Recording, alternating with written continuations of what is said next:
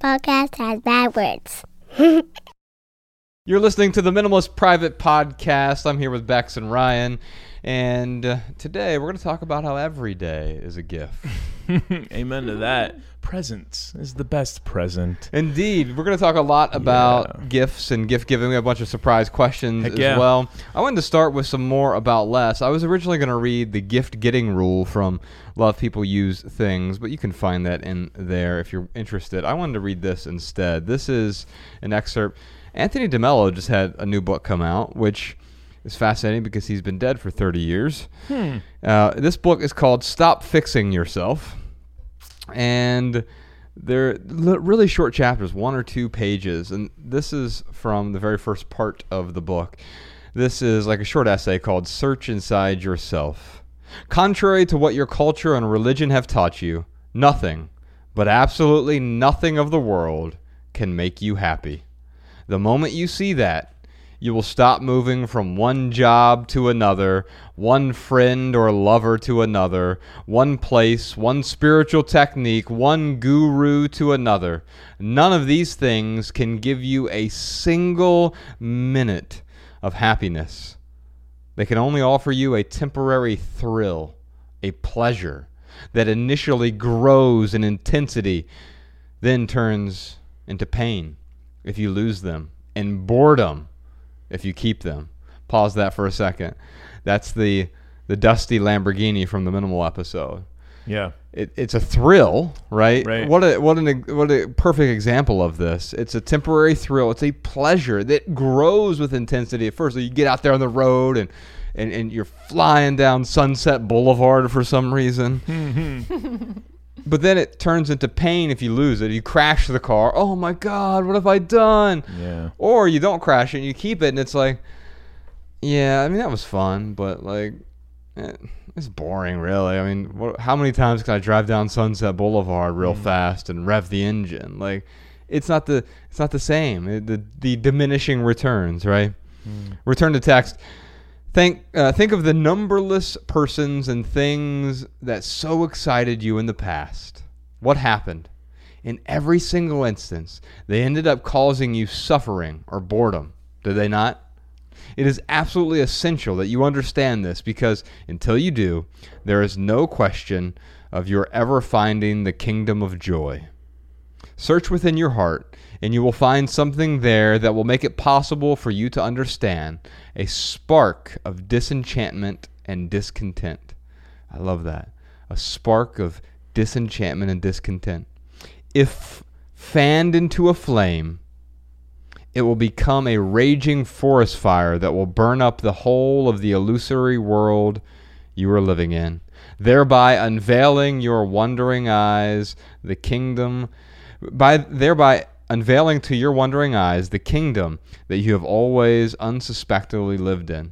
So what he's saying here is quite often we feel that boredom, we feel that discontent, we feel that displeasure, and instead of like noticing what it is and fanning that flame to realize the absurdity of constantly pursuing pleasure, whether it's gift giving or things or relationships, whatever it is, constantly pursuing pleasure, we cover it up with some other ephemeral pleasure. As soon as we get bored, now we have the device in our pocket that will constantly give us new stimuli. Yeah. And we're constantly covering up. We never let that flame go out of control. We're constantly sort of tamping down this flame that won't go away unless we just let it burn out. We understand it for what it actually is. Stimuli device. Yes, that's what's in our pockets. The 79th organ, as the chief evangelist of Google calls it. People have a vague idea as to what this thing is, and they read books and consult gurus in an attempt to find out what they must do to gain that elusive thing called holiness or spirituality or whatever you want to call it. They pick up all sorts of methods, techniques, spiritual exercises, and formulas. Then, after years of fruitless striving, they become discouraged and confused and wonder what went wrong. Most often, people blame themselves. They think, if I'd only practiced those techniques more regularly, or if I'd become more fervent or more generous, Then I might have made it. But made what? They have no clear idea as to what the holiness or enlightenment that they seek is. But they certainly know that their lives are still unhappy. They still become anxious, insecure, and fearful, resentful, and unforgiving, grasping, ambitious, and manipulative of people. Once again, they throw themselves with renewed vigor into what they think they need to do to fix themselves and attain their goal. You and I have talked about this quite a bit, Ryan. It becomes this endless cycle. The lather, rinse, repeat thing you talked about in Less Is Now. It made me think about, you have someone who is like overstimulated. They're living a very stimulated life. Right. And they are discontent. So they're assuming it's because they're missing something. Yeah. So they're doing it wrong. So they're reaching for more stimulus. Mm-hmm. And that the problem is exactly what he just laid out, what DeMello just laid out, was that constant chase actually brings discontent, because if you're overstimulated, more stimulation is not going to make you happier. Yes. And it's actually that chapter helped me have a new respect and understanding of why minimalism is a lifestyle that can bring maybe not happiness, but it can at least bring peace. Yes. And I think it's impossible, correct me if I'm wrong, y'all, but I think it's impossible to be happy without being peaceful first. Oh, yes. In fact, I think, Kapil Gupta says that the problem with communicating with words is all the good ones are already taken. Meaning, like, if I say happiness, I might mean pleasure, and you might mean peace, or someone else might mean eudaimonia, or there's they have some vague definition around it. But what you're talking about is the essence of that. And so someone like Anthony DeMello might say happiness, and it might mean peace to you, but we're talking about the same thing. Yeah. And if we hold those definitions loosely, we understand there is a distinct difference between stimulus and pleasure and these things. Not that there's anything wrong with pleasure. Not at all. But the chase of pleasure, here's the difference. You can pursue pleasure. Yes. You can't pursue happiness. Right. Happiness is only uncovered. Peace is only uncovered. You can't do peace. Yeah. Hey, Ryan, let's go have an hour of peace together. Right. Here's the 7 steps to do peace. You'd be like, well, that doesn't make it. First, it's our next book. In a weird way, it would make sense because our culture has said, oh yeah, there's 7 steps for everything. Yeah. Yeah. And if I just do X, Y, and Z, then I'll be peaceful. Then I'll be no, happiness is not something you do. Peace is not something that you do. And what does that have to do with gift giving? We were talking about gift giving today. Yeah. It has 2 things to do with gift giving. One is, Ryan illuminated the cliche, which there's a lot of profundity in it. Presence is the best present. But he doesn't mean that prescriptively. No. And so if you're listening to this, you're like, okay, well, be present. Okay, good luck. Go ahead and try that. Right. Try to go be present. Tell me if you know the 7 steps for being present. Yeah. It doesn't work like that. Even meditation doesn't make you present. It may show you, it could bring great awareness to how unpresent you are. Anthony DeMello often says, like, I can't show you how to be happy. I can show you all the things that are making you unhappy. And when you think about it that way, it's like, okay, yes, we're talking about presence here. We're not talking about presence. Right. And to be with you two right now is a type of gift. And it's so much better than, at least better for me, than receiving some sort of physical good. Yeah. Because I'm not opposed to physical goods. We're wearing physical goods. We're standing at physical goods. We're speaking into physical goods. And I agree with what Ryan said a moment ago. Like, this shows that, sort of the promise of minimalism in a way. Yeah. But also, I think it can expose the miscommunication, misunderstanding of minimalism. People often start with, they think it's about decluttering. And I get that, because that's what our culture has told us. There are steps and things we must do. And so here are the 5 ways to declutter your home. Okay, that's helpful in a rudimentary sense. If you don't know how to declutter something, or you want some basic tips and tricks, no problem with that. But if you think the stuff is going to make you happy, you're mistaken. And if you think the getting rid of the stuff is going to make you happy, you are mistaken. You can let go of the stuff without letting go of the attachment to the stuff. Yeah. And you actually hurt more as a result. Yeah. Let's talk about happiness and what is your all's definition of happiness? Because I just had a new definition pop into my head, and really I'd like to hear it. I would always say, before this conversation, I would say happiness is like, when I think of happiness, I think of joy, right?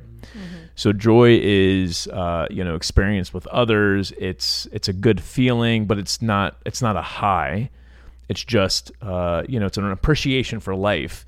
So being happy for me, the definition would be having an appreciation for the moment, for the present time that you're in. Like, that to me is what people are searching for. They're not, because it's not just not feeling pain, right? I mean, you could feel nothing in the moment, but that's not necessarily joyful or happy. But like actually being here in the moment and being like, wow, like I'm really glad to be alive right now in this moment. Like, to me, that's kind of how I look at happiness. I liked what Jamie Wheel said on our podcast. We did a podcast with him, and the private podcast episode was called "Let the Mystery Be the Mystery." The public podcast was called "Finding Meaning." And on one of those episodes, he said something profound, which I think I agree with. He said that happiness is peace in motion, peace is happiness at rest. Yeah. And I think of that. So it's almost like happiness is the active form of peace in a way. Yeah. As opposed to it being the good form of pleasure. Right. Because pleasure is not good or bad. Happiness is not good or bad. Right. In fact, if it was, then really misery would be good, because that's all we ever really are going after anyway. We're constantly making ourselves miserable, or we're running away from misery. Yeah. In fact, we rarely ever pursue happiness. We run away from misery in pursuit of pleasure. Yeah. Yeah. Bex, anything to add to that? No, I really liked those conversations with Jamie Wheel. I thought they were beautiful and insightful. Yes. And would be a nice sort of augment to this. Indeed. Yeah, he's brilliant. He has a new book out called Recapture the Rapture, right? Yeah. Yeah, he's awesome. I hope to have him back on. Yeah, again. I think we will. I was texting with him the other day, and he said he'll be back in LA soon. Yeah. So yeah, the definition of happiness, there's also something, it's kind of like when you talk about, what is love, what is happiness, what is joy, it's like, it's the whole butterfly thing. Like, you try to like pin it down and examine it, like you really, you kind of lose the beauty of it. Yeah. There's no mechanical way to be happy. There's not a mechanical way to experience love. Yes. Yeah. Kapil Gupta often says definitions go nowhere. Yeah. And really what he means by that is like we can intellectualize something, but that's doing the same thing. That's pinning down the butterfly. Right. If you study the butterfly, you have to kill it. Yeah. Right. And in order to study happiness, you kind of kill it. It's like what are the 5 steps to paint a Picasso painting? Well, that doesn't exist. Step 1, be Picasso. Right. Step 2, repeat. Right. Yeah, I was just going to say that, like, even when you were initially saying, like, oh, the definition of happiness, like, I got this little panic in my chest, like, oh, shit, like, I don't have a definition of happiness. Yes. And also, like, for me, that feels fine. Like, I don't need a definition of happiness. Like, I just feel it, and I know when it comes up for me, and it's like, and I can appreciate it, like, in the moment or whatever. But yeah, it's been nice to sort of detach myself from a need for definitions for things and go more on sort of a gut level instinct and intuition on how I'm feeling in any given moment and what led me there. And if I'm not feeling like I'm in a good place, it's like, okay, so what can we tinker with to feel a little bit better, maybe to have more peace, or to relieve some pain or whatever. Yeah. But you can affect happiness, but that's not happiness, right? And so the reason that the definitional side of things starts to break down is you can find a quote unquote happy person and try to affect that. Like if I see Ryan, he's really happy, and I notice like, oh, you know what? I noticed 4 things that Ryan was doing. He was smiling. Here's how a happy person acts. His eyes were 20% wider. His heart was beating 30% faster. Yeah. And he was walking at a moderate pace. Oh, if I do those 4 things, I must be happy then, right? And I could do all of those things and still be miserable. And it's because I would be missing the essence, even though I would have the form of happiness, right? Yeah. Now, don't get me wrong. There are some things we can do with our psychology, with our physiology, that will change our state in the moment. And so I don't want to bypass that either.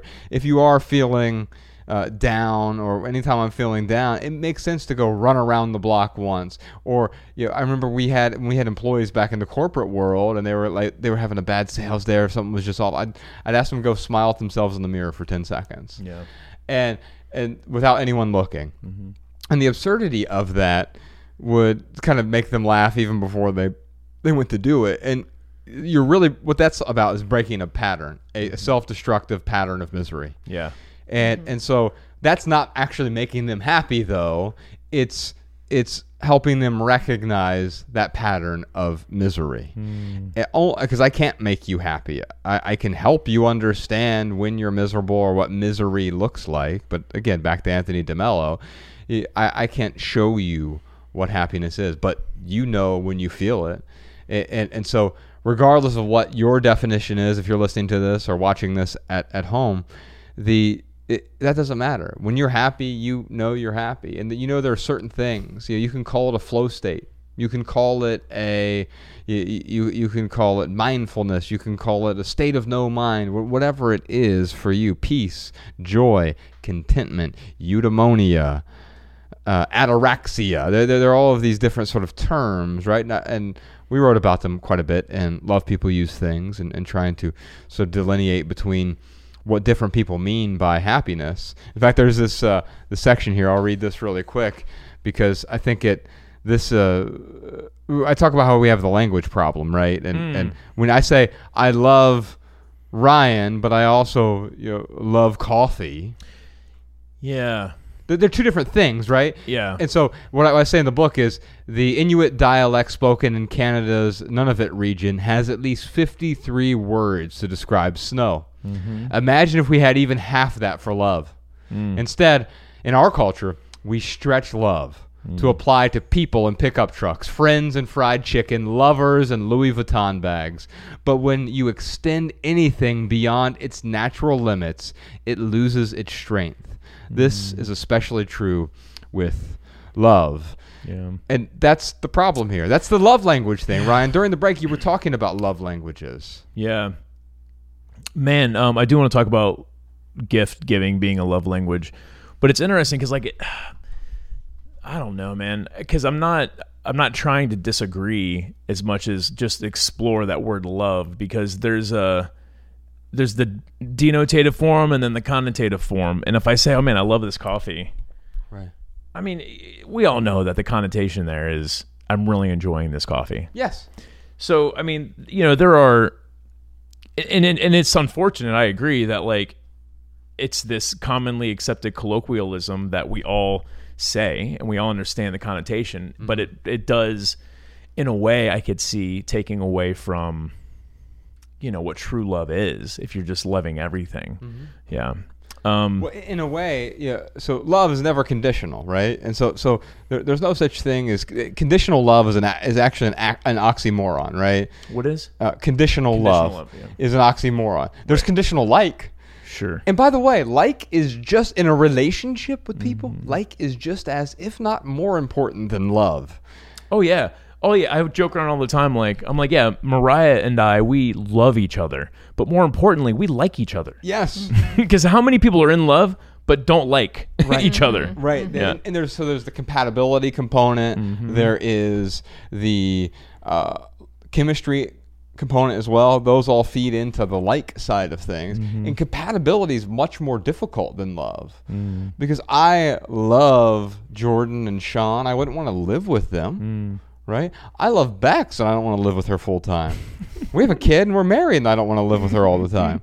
And so that's not a her thing; it's a me thing, right? And so understanding that, in a relationship between 2 people, is really important. So if we're talking about like languages, we're talking about affection. Here's the problem. We mistake real love.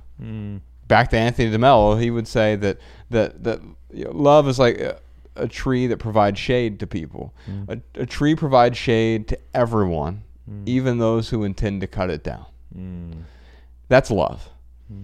So it can't be that, oh yeah, you know what, you said some sort of snarky comment to me. Now I don't love you anymore. Right. That could be I dislike that, and that's okay. I'm allowed to dislike that. Yeah.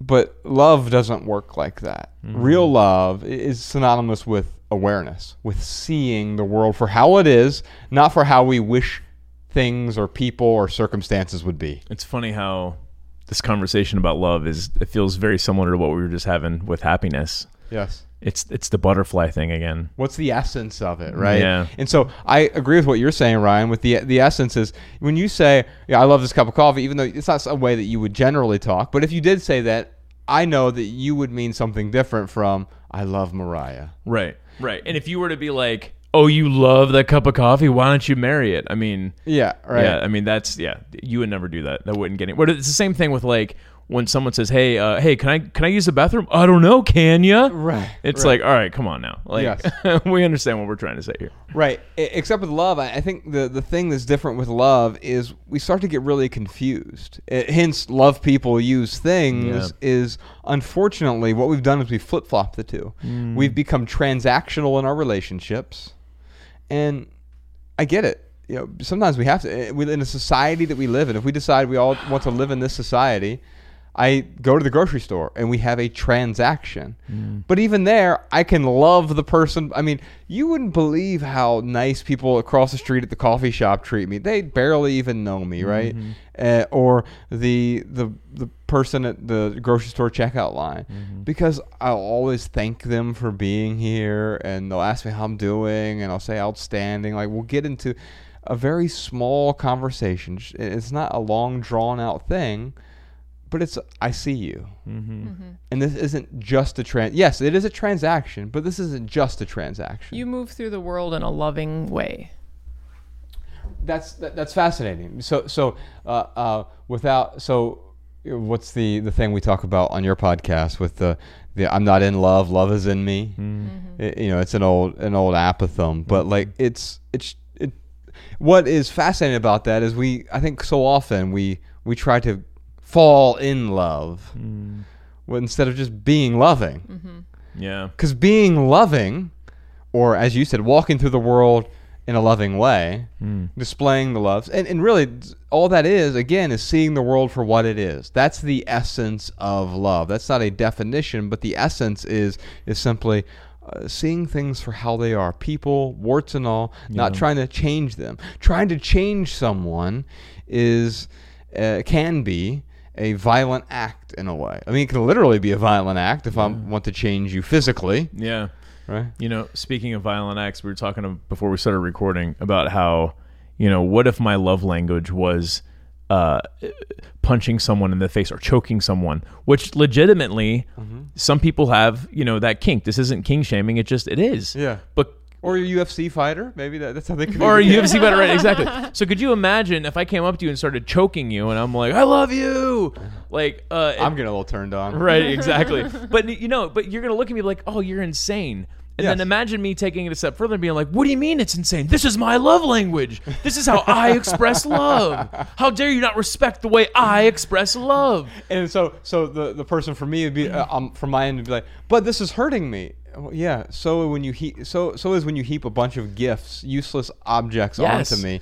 It's taking away my time, my attention. It's not respecting me. So no, it doesn't hurt me physically, but it may hurt me emotionally, mentally, spiritually. Yes, absolutely. I mean, that's the choking thing is a, parodic example of, showing love in a really odd way. But gift giving isn't that far off because of what you're saying. If that book about love language, I haven't read it. Mainly because, just the idea of gift giving being a love language drives me absolutely insane. But, I'm imagining that book is about helping one explore the preferences of their partner, yes, or the preferences of others. So if someone reads that book and says, oh, my love language is gift giving, that doesn't mean that now you can just give gifts whenever you want. What that means is that when people want to show you love, you will accept a gift and you will recognize that as a token of love, whether that's, right or wrong, good or bad, whatever it is. There's no judgment here. But to use the love language as an excuse to do what you want. I remember someone asked this in Gold Coast, Australia. He was like, well, I don't know what to do because, my love language is gift giving. So, how can I express love? If you're saying I shouldn't just like give, gifts, whether, someone uses it or not, it's like, well, you're asking the wrong question. The question is how does that other person receive love? That's the question. Yes. Not how do you want to give love? How does the other person want to get love? Right. And again, we're mistaking love for these other things. Here's a better way to even put it. These are affections. Right? This is a way to show affection, right? And for you, gift giving could be a way to show affection. Sure. It's not a way to show that how you see clearly it's not showing how you're seeing how things are. If you want to give someone a gift, it's misunderstanding love altogether if they don't want to receive a gift and you still want to give it to them. Right. But if your affection language, so to speak, is gift giving, then as you said, understanding the receiver is going to help you communicate whatever you want to communicate. And that is way more meaningful, understanding the receiver, than understanding what you want. Yes. I mean, that's the compassionate thing to do. Right. Yeah. And the other thing too, and we said this in the Minimal Podcast, but if your love language is gift giving, that's, if that's what you consider, there's no judgment here. Great. Consider yours. But it's not, I would ask you to question, is it really like the physical object or is it the contribution? Because I remember someone tweeted at us, so like, I don't like what you guys say about gift giving or about love language because gift giving is my love language. And I love it when my husband, he'll do laundry and clean the house and he really like just goes out of his way to contribute around the house. And I was like, yeah, that's exactly it. It's the contribution. Right. It's not the it's not the actual doing the laundry. It's not the actual cleaning. It's the respect and appreciation your husband is showing to you through this contribution of going above and beyond to contribute, beyond himself in a meaningful way. Yeah. That's a beautiful reframe. I actually think that one thing we don't talk about enough in society is the fact that like a lot of advice in a lot of books are just garbage. Like, and I don't mean this like in a mean way or anything like that, but I would say that about our book. I mean, to someone, it's garbage. It gives us ideas that we then like cling so tightly to, these concepts that we cling so tightly to, like gift giving is my love language. No, contribution is your love language. Right. Or feeling seen and appreciated is your love language. Yeah. And so, I'm glad you said that because that thought was just floating around in my head and you articulated it beautifully. Yeah, thanks. It's interesting. Just because somebody wrote a book on something doesn't make it factual. Right. Yes. It doesn't make it true. Right. It can be very well explained and you can agree with the sentiment and the perspective, but I can't think of, besides science, a physics textbook. And even that changes all the time. Yeah. Like by the time a physics textbook is written, it's kind of already new obsolete. findings. Yeah. Right? Yeah, absolutely. And so, There are a lot of facts in books. There's not a whole lot of truth in books. Yeah. And in fact, I would say that virtually all books at this point are full of nonsense. What did you tell Jeanette McCurdy when she was on? She said something about how she's like, I feel like my work is trash. And you were like, it is trash. Yes. But that goes for our work too. Our work is trash. Yes. Like it is what it is. And the thing I was trying to talk to her about is, I think in the context of what we're doing is, when you are, especially what Anne Lamott would call the shitty first draft, right? The SFD, everything that it's in your head, it's perfect, but as soon as you get it onto the page, it's imperfect, right? Yeah. And so there's going to be so much sediment that you produce if you produce anything meaningful. I mean, Love People Use Things went through 9 drafts. Yeah. And it's still an imperfect book, right? And so, and yet it's the best I could do given the resources, the time frame, the state of mind that you and I were in when we wrote the book. I will say this: to wrap up this discussion about gift giving being a love language, you can't do love. Just like you can't do happiness and peace, love is not something you can do. You can be loving, but you can't do love. You can walk through the world with a loving demeanor. You can see people for who they are, but as soon as you try to change the world, that is not an act of love. And even the person whose affection language is having the person clean the house, and they perceive that as a gift. Yeah, everything's a gift. This moment is a gift. Yeah. Exactly. And so that's fine if you're perceiving it that way. But if it's a exchange of goods and services, that's not a love language at all. That's a transaction. Love is not a transaction. It is transcendent. Transactionallove.com. So you can tweet that podcast, Sean. Yeah. We're in our new studio right now. Since we're a half hour into this episode, I thought we'd talk about this real quick. Maybe you're watching the video version if you're one of the true fans, or the VIPs. We had a few slots open up in the VIP tier. So if you are interested in becoming a VIP, you can check that out. Patreon.com/theminimalist. You can always change your tier, upgrade, whatever. And then we have the video version for the true fans as well. I think 100 or 200 people left in that tier. Those are both capped at 100 people and 250 people respectively. And we are here in the studio space. Thank you, patrons, for making this possible. Yeah. We're in this beautiful brand new space, and it is a disaster right now. You can't see it on camera because we have this beautiful wrapping paper behind us. Oh my God, yeah. It's a gift. Yes, it is a gift. Yes. But it feels like a cluttered basement right now. Ryan, this is not what I meant when I said gift giving is a love language. I don't want this gift. No, so in order to, we moved out of the temporary space. So the building we were in last year, and we were there for 3 years. We moved out to Hollywood in 2017 because we built the podcast studio in Hollywood, on Hollywood Boulevard, and it was perfect space for us at the time. Yeah. It was just right, and that whole building we were in closed down. Yeah. We had an agreement with WeWork. It was the original WeWork on the West Coast, and they were awesome for 3 years. They were awful the last 6 months we worked with them. Something's up with that company, man. But Yeah. you know what this makes me think about? We talk about job security a lot and how there is no such thing as security, and when you're reliant on someone else to give you your paycheck, like you're always going to be insecure. That's right. And it's funny because us working for ourselves, because we were relying on WeWork, I think personally I mistakenly fell into that trap of security. Yeah. And man, when they started acting the way they acted, They started lying to us in writing. oh man, this is the not recommended part of our podcast. Yeah, We this do is not recommend WeWork. Right. They are not recommended. I'll just leave it at that. Yeah. Well, here's what I'll say. I'm not going to tell you what to do, but in terms of what is the truth, they lied to us on 3 different occasions, twice in writing. Yeah. And so when it came time to move out of that old studio that we were in, they found us a new studio space in West Hollywood, and it was great. They were going to convert it for us, and it was wonderful. We got it all in writing, and then the day before we were moving in, they were like, "Oh yeah, we weren't able to do that." It's like, what do you mean? We've already made measurements, and we've planned to move everything, and so they totally screwed us over. And so we've spent the last few months finding the space we're in now, and thankfully it all worked out for the better. Yes. We found a phenomenal space. Yeah, I'm so thrilled with this. I can't wait till we get it all fixed up with Beulah's recommendations. And Yes. so much better than the dumpster fire that WeWork offered us. I have not seen that documentary yet on Hulu. I still need to watch that, but It's eye-opening. dude, I mean, it is a dumpster fire over there. Yes.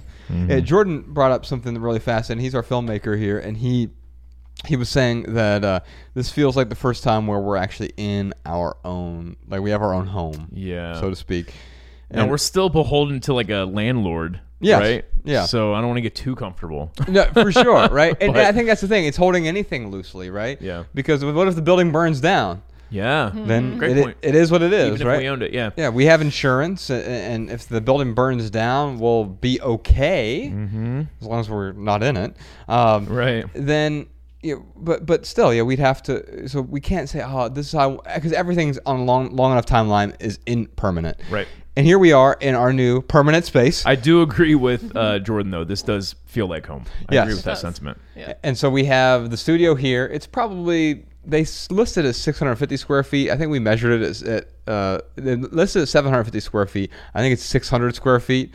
We're also paying for common areas as well. Yeah. So there's like a nice little common area outside where we can sit down and do work. It's like a patio. What were you calling it? You weren't calling it a patio, Sean. You were calling it like A terrace? What would that be? Oh, yeah. Is that A cafe. Yeah, it's like this nice outdoor area, and then we have what we're calling the writer's room downstairs because well, that sounds way sexier than storage closet. You know what I like about this place too is the tenants in here. Like tenants are really awesome. There are a couple minimalist architects downstairs. Yeah, a lot of cool people in this building. Yeah, I mean, I had an issue the other day with parking, and like I was very easily able to communicate the issue we had, and like it's just nice to have tenants who care and respect one another. Absolutely. Yeah. And I feel the love in this place. Yeah. And there's a sense of care here. And what's nice is we have some time to build this out. So temporarily we have this gift wrapping paper behind us, which is really just these seamless backdrops. And it's covering up literally like all the old sound panels from our old space. So our old studio, which we had customized sound panels for that studio, well, they're not going to work in this space for various reasons. So we're having new custom panels that are being built for this studio space. They haven't been manufactured yet because the fabric that we needed is on back order. So we got a very specific whisper white is the fabric. And Double wrapped. yes, white. it is double wrapped. Yeah. And then Beulah is working on a giant piece of art for this wall here behind Beck's. And we have this custom desk that is being built from the UK, and that's going to take about 8 weeks to build and probably 4 weeks to ship to us. So we're 3 months out from having that custom desk. So by this time next year, this is going to be all complete. Yeah, I think by the end of September we'll be all complete, but it'll be various stages. So right now we have this sort of gift wrap stage. We're going to replace this tabletop with a white tabletop in the meantime because this is going to end up in the writer's room downstairs. Who knows? We may even do How to Write Better retreats or some other thing in the future once everything becomes a bit more laxed. We have a room where we could throw some people writing for a day and work on some stuff. So that'll be separate from this studio space. But we're going to build this out. We're going to make it beautiful. We're going to make it feel as though it is the home of the minimalists. And what I like about Beulah's aesthetic, it sort of takes the aesthetic that you're used to with the minimalists, the sort of starkness, and it adds a touch of personality to it. And there's this feminine personality that she puts into it, but she also has a better understanding of color than anyone I've ever talked to. Yeah. Her Instagram is like really beautiful. I kept seeing her post these stories of I'm working on something special. It's a surprise. Can you guess what it is? And I'm like, I wonder what she's talking about. Like, and then I saw someone respond. They're like, "Oh, you're working on something for the minimalist," and she was like, "Yeah, you're right." And I was like, "Oh, like that's what she was talking about." You're like, "We're special? We're special, okay."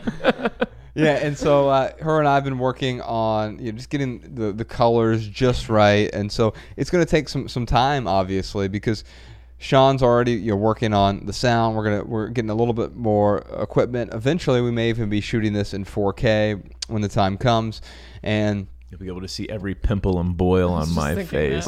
Great. And if you're watching this on YouTube, make sure you always adjust up the quality to 1080p, bare minimum. So funny, man. You don't want to watch this at 760 or 280 or whatever people are watching this at.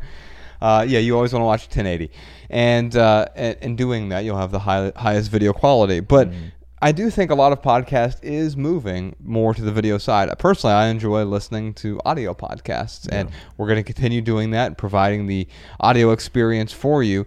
But one of the ways that we can get the message in front of the people who are eager to hear a message of living with less is by having this new studio space and appealing to the visual side of things, the aesthetic side of things. So we're going to bring Evan in, I think, next week to deal with the lights. He worked on lighting for Less Is Now.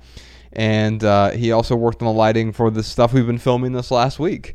We can talk about that for the patrons. We're working on 2 new film projects. Let's keep this between us, though. This isn't for public consumption. We're working on a documentary called Advertisements Suck. Yes. It's about animal cruelty and No, it's actually about. I mean, it's about advertisements suck, and it's been our ethos for a long time. It's funny, Ryan. I was thinking about something. We were talking about cancel culture this past week, and there are people who are being quote unquote canceled, and we just lump everyone into the same sort of group. Is like there are some people who are true predators who Right. It's not canceling. It's just like they're criminals, and let's either Right. put them in jail, or they no longer get the rewards of the life they've been granted because they aren't the person they pretended they were, right? Right. But then you have other people who had some sort of mistake or indiscretion, or maybe they made a poor decision once upon a time in their life, and they're being quote unquote canceled, whatever that means. But it's not cancel culture. It's advertising culture. It's being beholden to advertisers means you don't get to be on Bravo or MTV or whatever because, or CNN or ESPN, whatever the thing is, because they have advertisers they have to keep happy. So if you do something that pisses off Tide or Toyota or Michelob Light, Unbelievable. Yeah. You're beholden to corporations. yes, Because Suits. because like I remember like Comedy Central, I don't know if they do this now or not, but there was a time, early aughts, all of a sudden they were like, okay, past 11 o'clock, we're not gonna censor anything. Yes.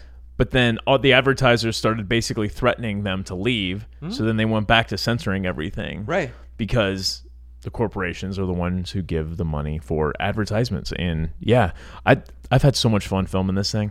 Dude, riding around on here's a little teaser. I was riding around on a one-wheel electric skateboard. And I've only ridden one of those one time. It was Matt Diavella's when he was on our podcast. He brought it with him because he knew that I would love to try it out. So I was in the parking garage using it and totally got the hang of it. That was a year ago. And then I made the suggestion of, because they wanted to do a longboard.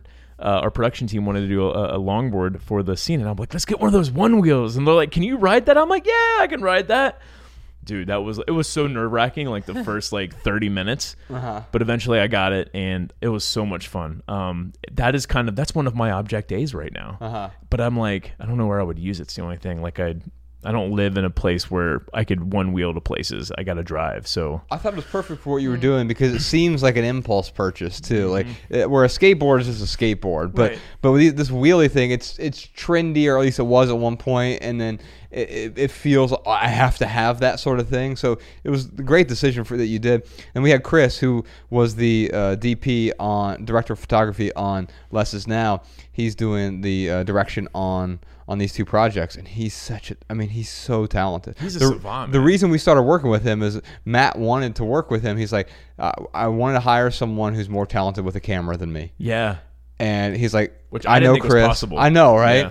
And so now Chris has been, and he is, as you said, he's a savant. He's a Mozart of the camera. Yeah. He really understands the camera. Now, Matt, if you're listening to this, I'm not saying Chris is better than you. I know that Matt thinks that. No, Matt said that. I'm not saying. Oh, no, I know that. But I'm just saying, Matt is correct in the sense that Chris is I feel like his work is as good as Matt's. Yes. The quality is definitely there. Yeah, I agree. And so, and it's been great working with him and Jacob over at Booklight. They're phenomenal. Their whole crew.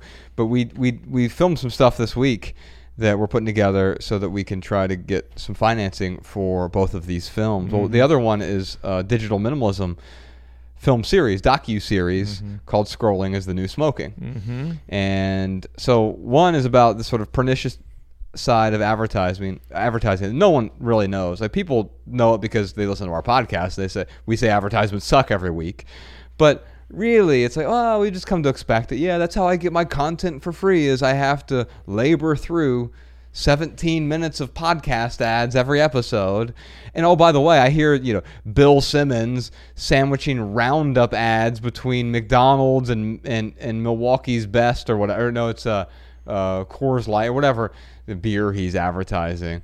And there was one ad he did, and he was like, it was Michelob, I think. And he was talking about how, if you go to an event, it's just like your body's a race car, and Michelob is the fuel.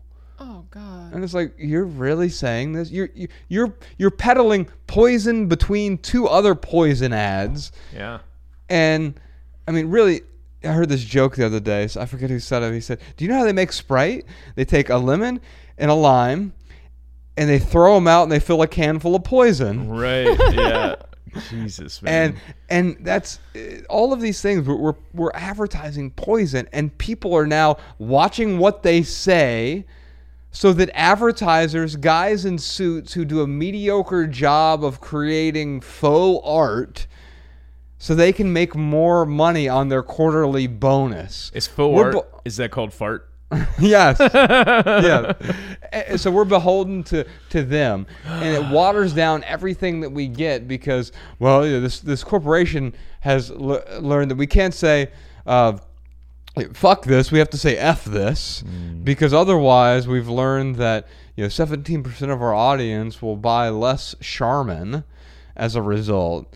And it's like, oh, okay. So it's making art for the lowest common denominator. Josh, I don't want to make people feel guilty.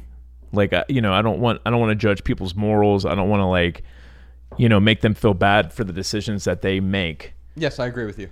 Except when it comes to whoring yourself out for advertisements. Yeah. Like, that is something, it's a problem in society. It is a problem that no one even thinks about. Yes. And the thing is like, advertisements, if I had to wave a magic wand and make them all go away, yeah, I would do that. But that's like my own perspective, and that's a selfish thing to do.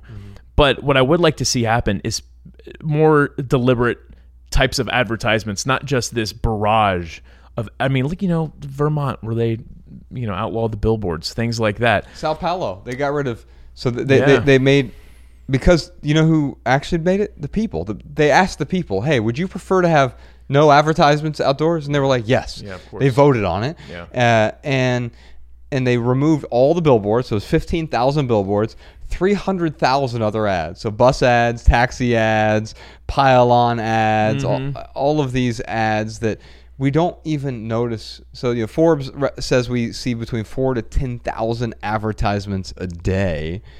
Now, Bex and I were doing this experiment, and we're going to be doing it in this film that we're working on, where what if you had to buy everything in every ad that you saw? And we were just driving back from a state park, and so it's kind of in the middle of nowhere, and even almost immediately we were like, oh, great, I have to get this tooth whitening product, and now I have to get this beer, and now I have to get the True Green Lawn Care service plan. I have to get the Papa John's Epic Stuffed Crust Pizza. Whoa, you're going too far now. I want some Epic Stuffed Crust Pizza from Papa John's. The Mountain Dew Baja Blast. What was so interesting about that very short experiment was like in 5 minutes, it was glaringly obvious that like, oh, if you just consume what's being advertised to you, like you were saying earlier, you end up poisoned. Yes. You end up physically poisoned. You end up mentally poisoned, spiritually poisoned. Like I can't think of an exception right now. I'm sure there is. So sure, there's always an exception. Yeah, but you're right. Like the vast majority of advertisements, it's poisoning your mind and quite often your physical body. Yeah.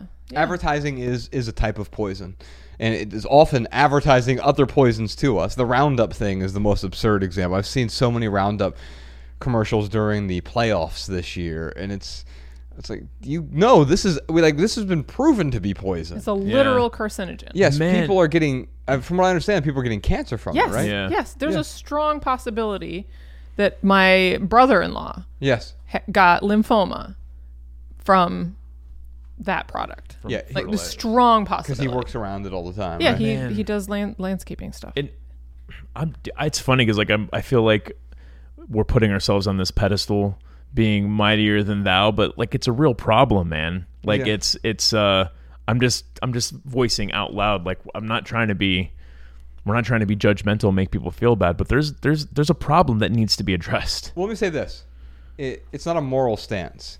It has to do with taste, if anything, for us. So it's not that we're better because we don't do advertisements. Yes, we could sell out, and make $1 million. I've never made $1 million in a year, but if we peppered everything with ads, Yeah, we We could. certainly could, right? And Let's do it, man. Fuck it. Just 1 year of slimy, greasy advertisements, and then we'll retire and be miserable the rest of our lives. it's like that bank heist movie, just one more job. Oh my god. Yeah, just one more year of advertisement. That movie Yeah. you made me watch a couple weeks ago. I forget which one that was, but It was Jason Statham Oh. movie. Remember? oh yeah. What's Yeah. it called? Wrath of Man. Yeah, we went to go see that. We were the only people in the theater, I think. Not And recommended.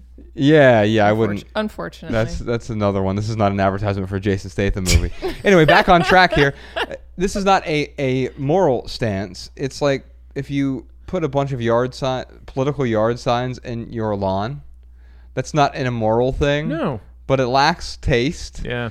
And no one enjoys that. No one likes what you've done.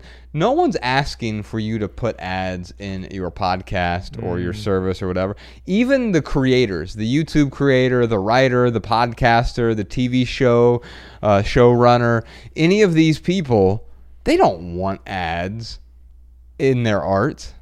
They don't want product placement. They don't want commercial interruptions. They don't want sponsorships. They don't want interruptions. No one asks for them. Not the creators, not the consumers, not the community. No one wants them. And yet, well, I guess I have to do it. It's what everyone does. No, you don't have to do it.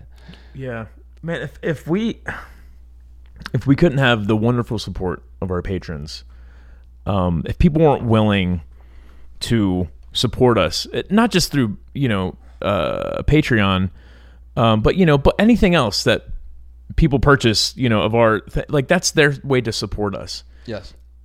If people weren't willing to support us and the only way we were able to make money was through advertisements, I would seriously question whether or not what we were doing was adding value and whether it was even worth publishing. Yeah. Yep. So it would just be interesting to see other people ask that question. Like, if I took advertisements away, could I still make a living and do what I love to do? Mm-hmm. And if the answer is no, then, is what you're doing that important or that meaningful? Right. I don't know. Yeah, we get messages all the time from people who feel discontent with what they're. It's like if you believe that debt is it removes people's freedom, but you work in the payday lender industry, you're going to feel a type of discontent. Yeah. And I get that you do that to earn a paycheck.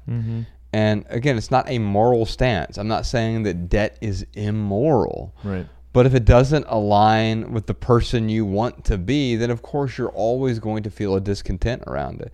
I could talk myself into doing ads. I was just thinking that. I was going to ask you. Yeah. Please expound. Well, I just think about it, the way I'll here's how people always justify it to me. Whenever we have podcast guests on here afterward, they'll always ask, well, how do you do this without ads? And it's like, well, we just don't put ads in the podcast. Right.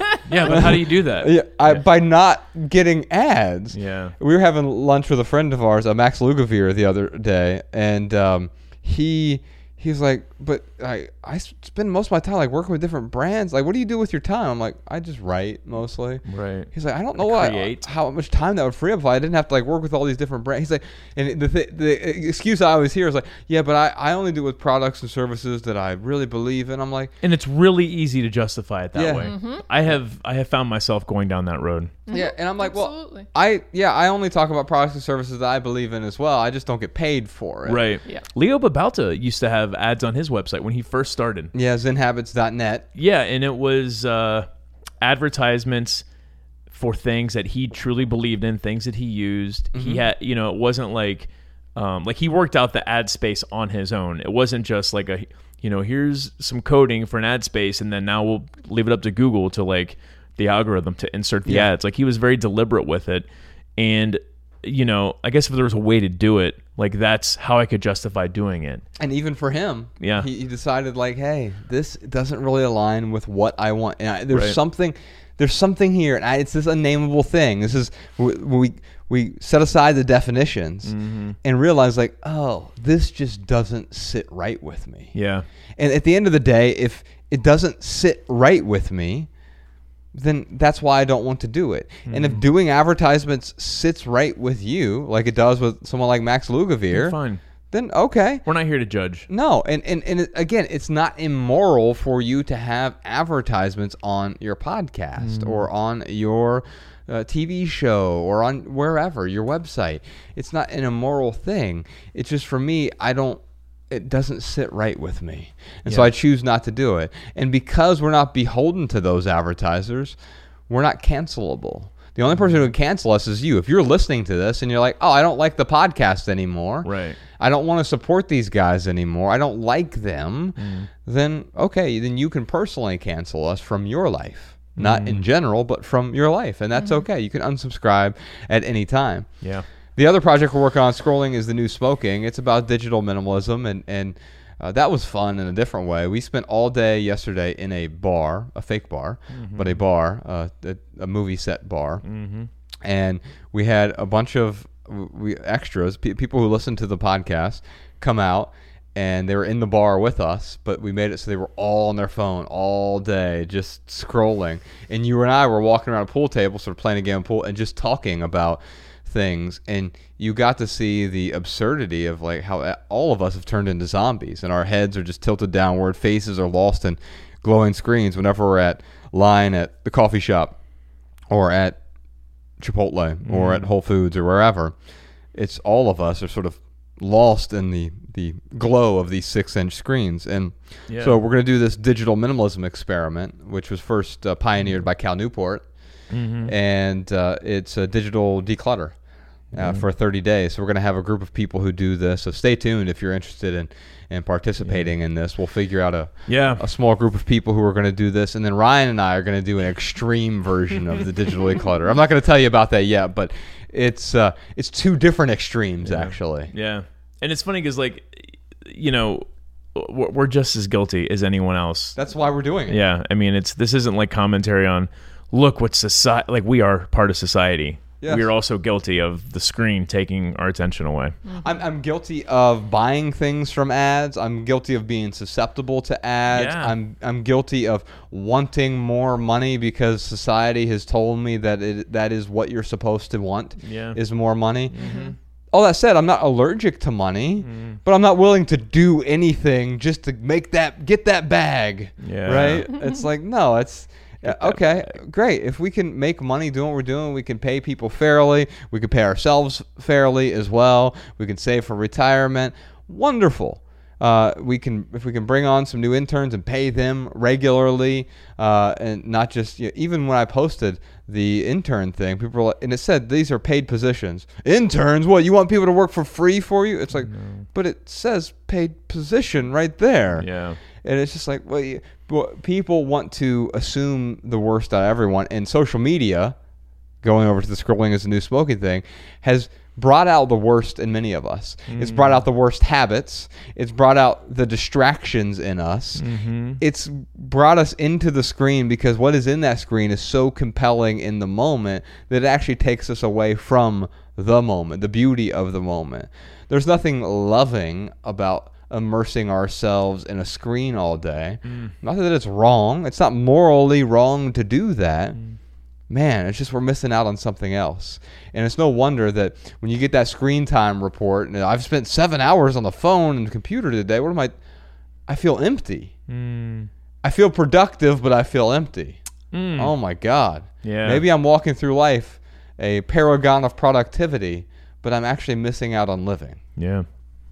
We've got a bunch of surprise questions to dive into today. We do. I thought maybe we would talk about that. We've talked about how every day is a gift. We've talked about... before we get into these questions, Ryan, I wrote down gratitude practice isn't the same thing as gratitude.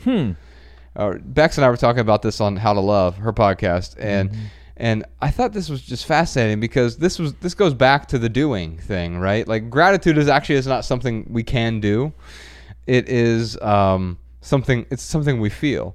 Like, I know you've woken up next to Mariah before and just felt an overwhelming sense of gratitude. Sure. Right? Yeah. And there wasn't 3 steps you had to get there, right? It wasn't the 12 steps to a more grateful morning or something. Yeah. And so it's weird because I find what we try to do is we try to reverse engineer what actually appears in us naturally.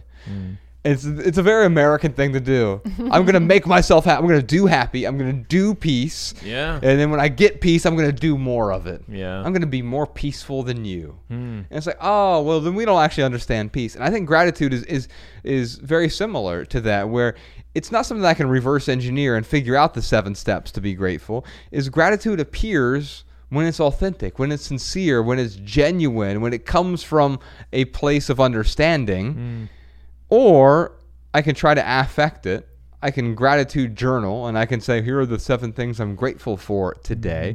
Nothing wrong with doing that. No. But it's not actually going to make me grateful. Either I am grateful or I am not grateful.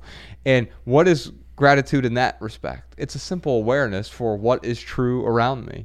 Yeah. It's accepting things for how they are, not changing them into, well, if the world was just a little bit different, then I'd be grateful. Yeah. I think the practice piece can help develop the muscle a bit of being able to acknowledge what gratitude feels like, you know? I do think there's a certain point that some people get to where they just like, you don't really know what it feels like to be grateful about things, Yeah. you know, or for things. And why is that, do you think? I don't know. I mean, I don't know. I have a hypothesis. Yeah, like I see it a bit in Ella, right? Like she's 8. And like the idea of gratitude to her, like it's kind of not there. Yes. And I don't know if that's a conditioning thing, right? Or if it's just like some people struggle to feel the feeling of gratitude. Yeah. And so, yeah, I mean, I agree with you that the practice isn't the point, right? Practicing gratitude, the act of consciously engaging with it and writing down the 3 things or whatever, that isn't being grateful. Yeah. But I do think it can help like retrain your brain and your physiology to being able to sense gratitude when it does come up, and to be able to see it and be like, Yes. oh, that's what that feels like. And to be able to then turn to that more frequently, because it does feel good Sure. to be in gratitude, to recognize when gratitude arises. And so, Yeah, with Ella, Yeah. she's a child. Children are impulsive, and our natural impulses, as you have mentioned earlier, Josh, our natural impulse is to run away from pain, to Yes. run away from misery. Yes. And unfortunately, for some reason, our impulses are programmed to pick up mostly on misery Right. and pleasure, for that matter, too, right? Yeah. But the gratitude piece of it, it's almost like an in-between thing, where it's like you're not necessarily experiencing this ephemeral pleasure. You're taking a moment to appreciate the things that you have. So the gratitude practice is, for me, like, I think it's a great thing to do. It's not practicing gratitude as much as it's creating a perspective that can help you appreciate what you have in those moments of feeling misery or feeling pain. Yes. And because I will focus on what I don't have, Yes. you know, and something like a gratitude practice can help change your state and help you look at the things that you do have. yeah. I mean, it's often like when I know this is so silly, but like, you know, I go to work out and I'm like, oh, I don't want to do it, blah, blah, blah. And then I'm like, well, imagine if I had no arms, and then all of a sudden, boom, I was given. I'd definitely fight you if you had no arms.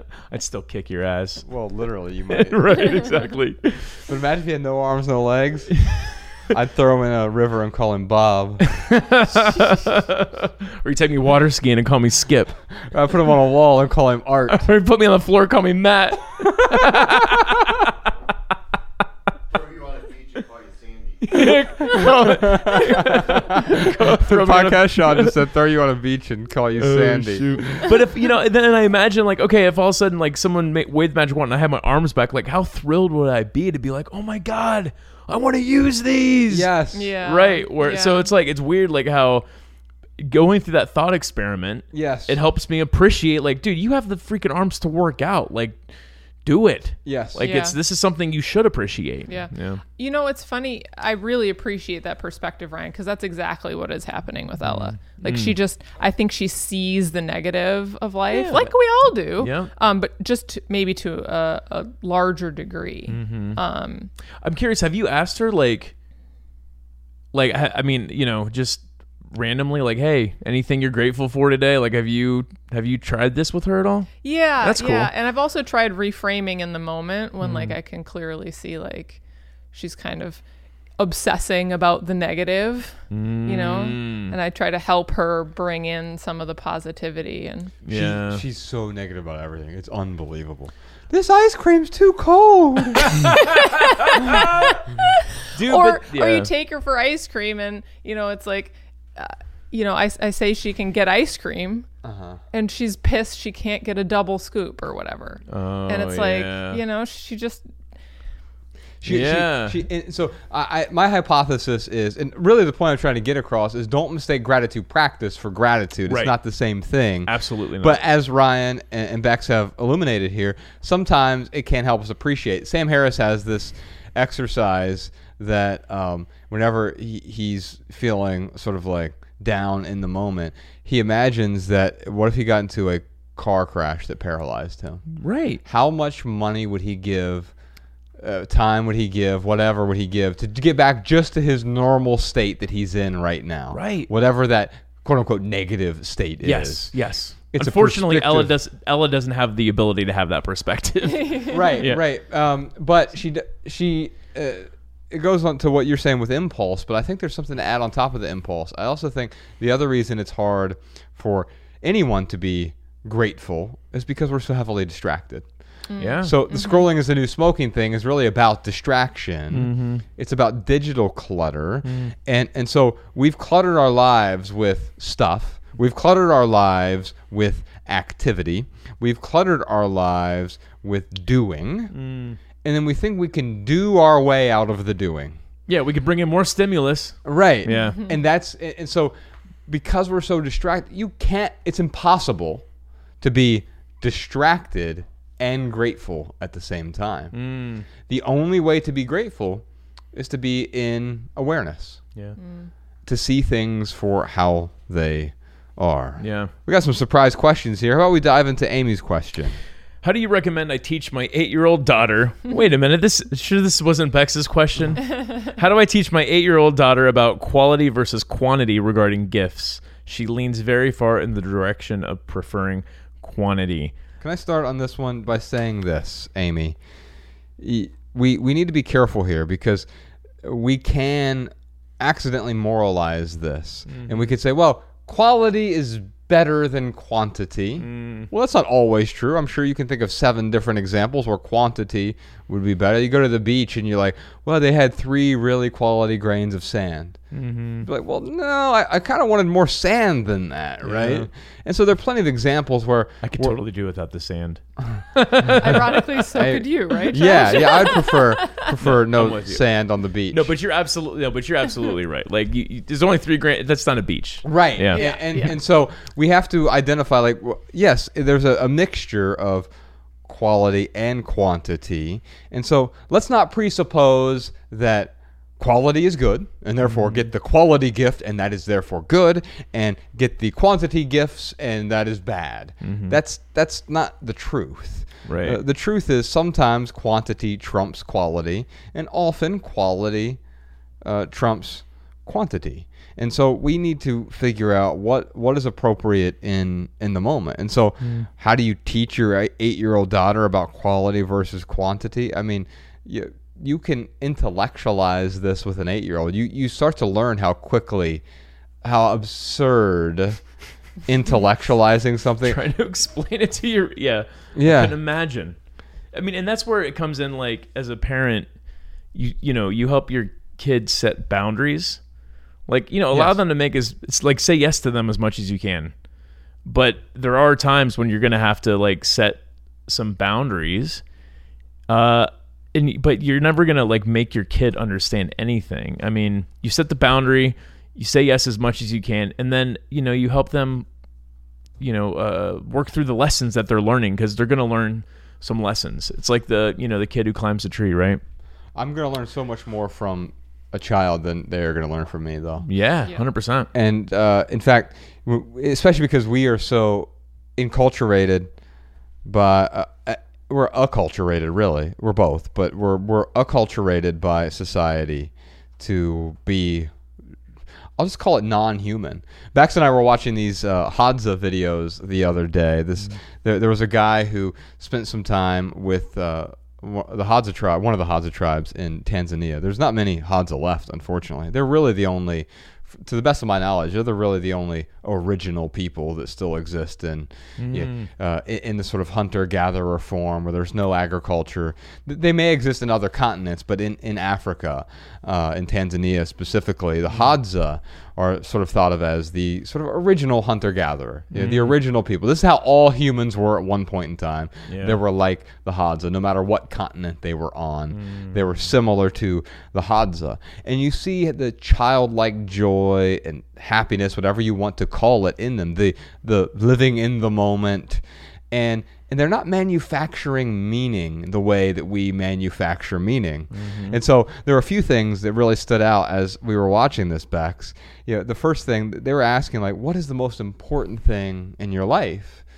And, what do you find to be most meaningful? And he thought about it really carefully for a moment. He looks up and he just says, meat. Meat is the most important thing in our life. Yeah. Now he says it in their language, and so it's translated on the screen, subtitles.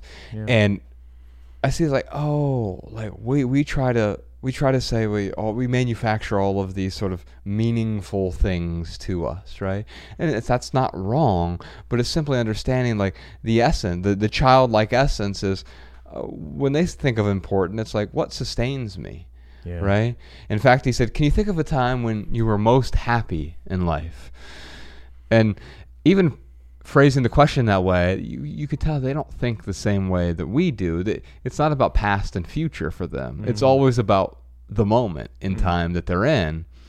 And so there wasn't a specific time, because they don't have that same kind of recall. Their language, I don't think, even provides for the sort of different tenses that way. And so, but they said, where's the time you're most happiest? And he said, whenever we have meat and honey, we are happy. And you realize, like, for us, it's like the Lamborghini, it's the Tesla, or it is the trip to Paris, buying the house, the traveling, whatever it is. And for him, it's like, as long as I can sustain myself, then he's I get the content, he's calories happy. I need. Yeah. Then we are happy. Really, what he's saying is, as long as we're able to live, I'm happy. And this is what is required to live. Yeah.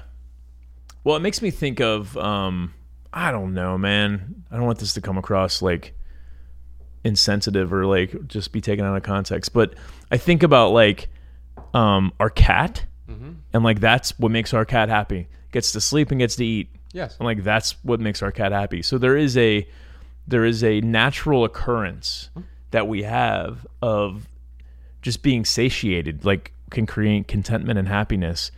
But it's like we have evolved, and evolution isn't good or bad. It just is. It just is. We have evolved to like constantly want to transcend the current state that we're in rather than enjoying and appreciating the moment that we're in. Right. Like we're so worried about transcending to the next level. Like we never even get to enjoy where we're at.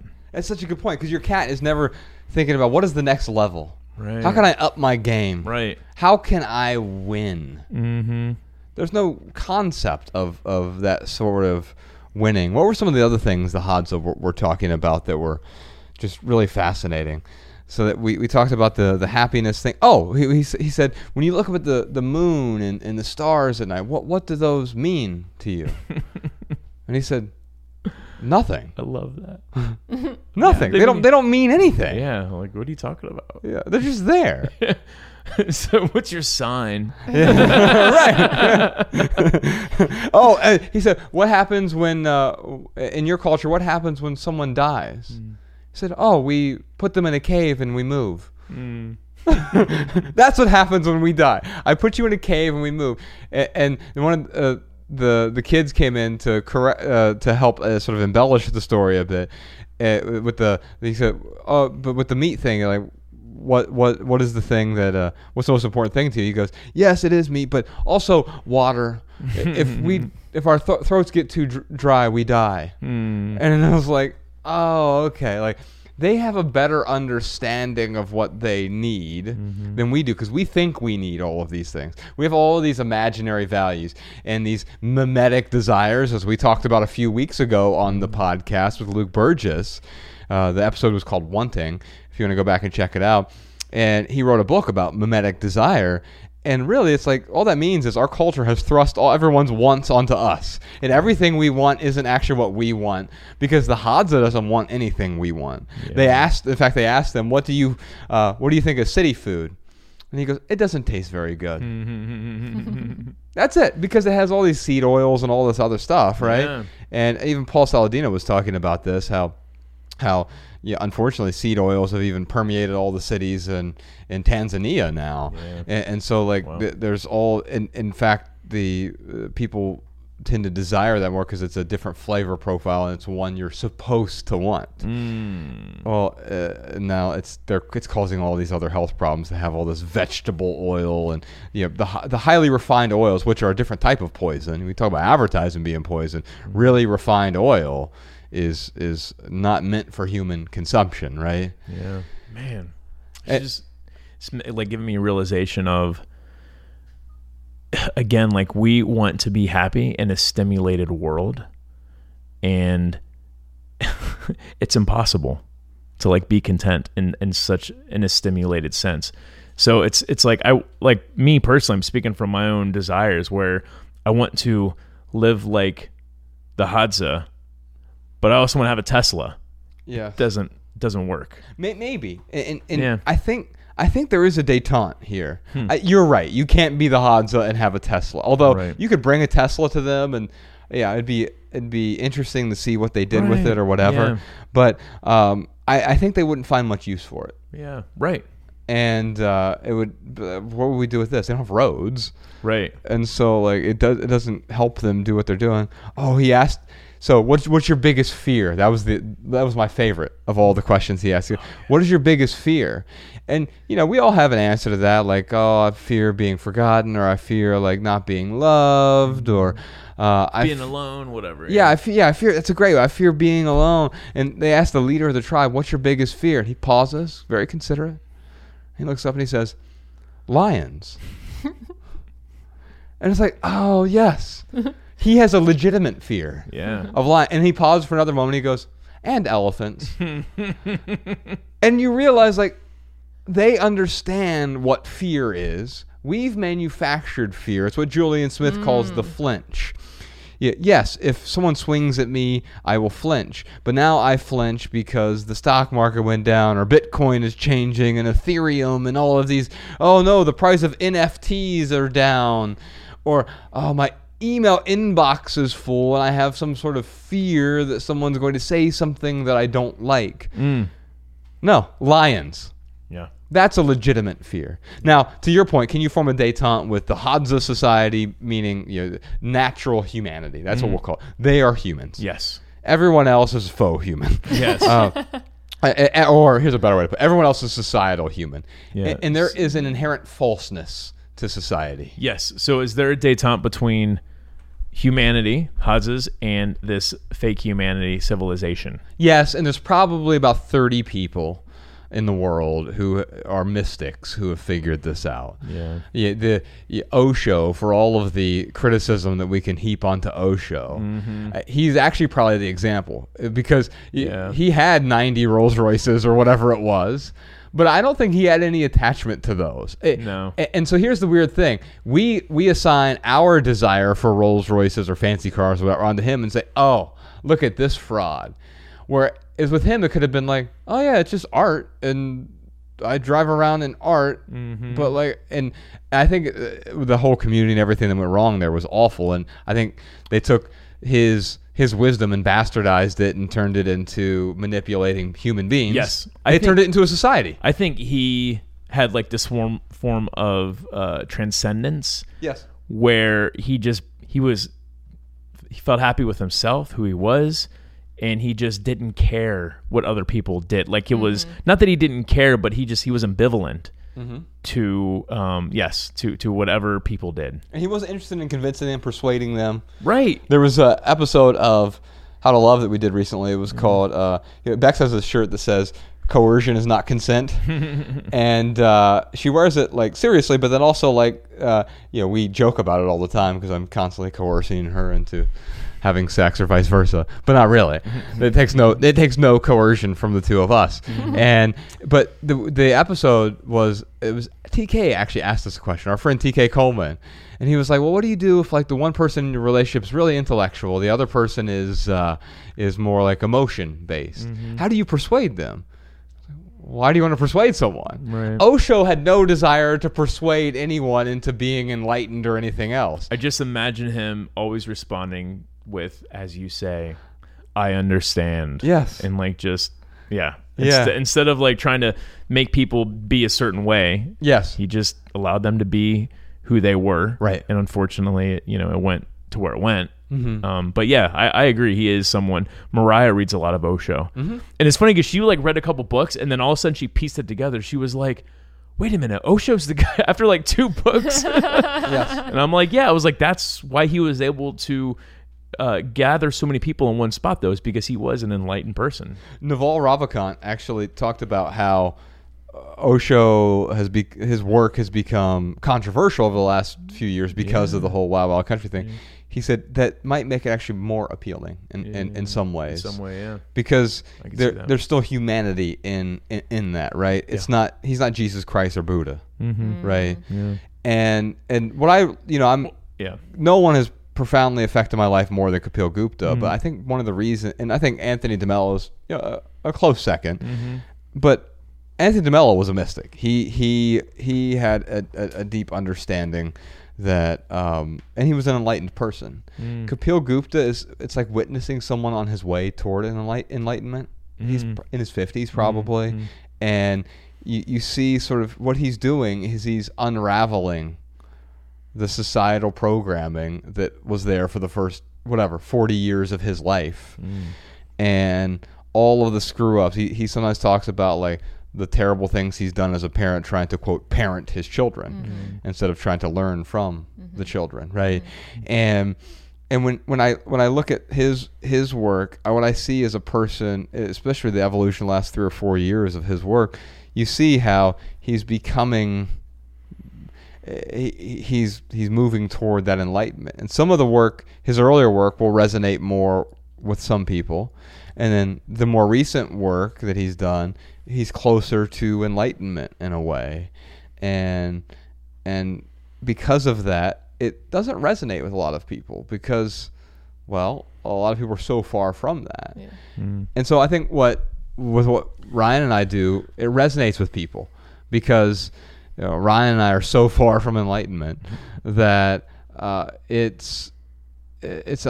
we are developing this understanding of, hey, the clutter isn't going to make you happy. But now there's this new layer of, of course, the decluttering also doesn't make you happy. It makes you more organized. it makes your OCD more happy. It makes me less miserable. Yes. Yeah. And yet.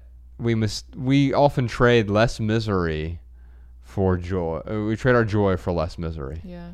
I want to go back to Amy's question though, real quick, because like, how do you recommend I teach my 8-year-old daughter about quality versus quantity regarding gifts?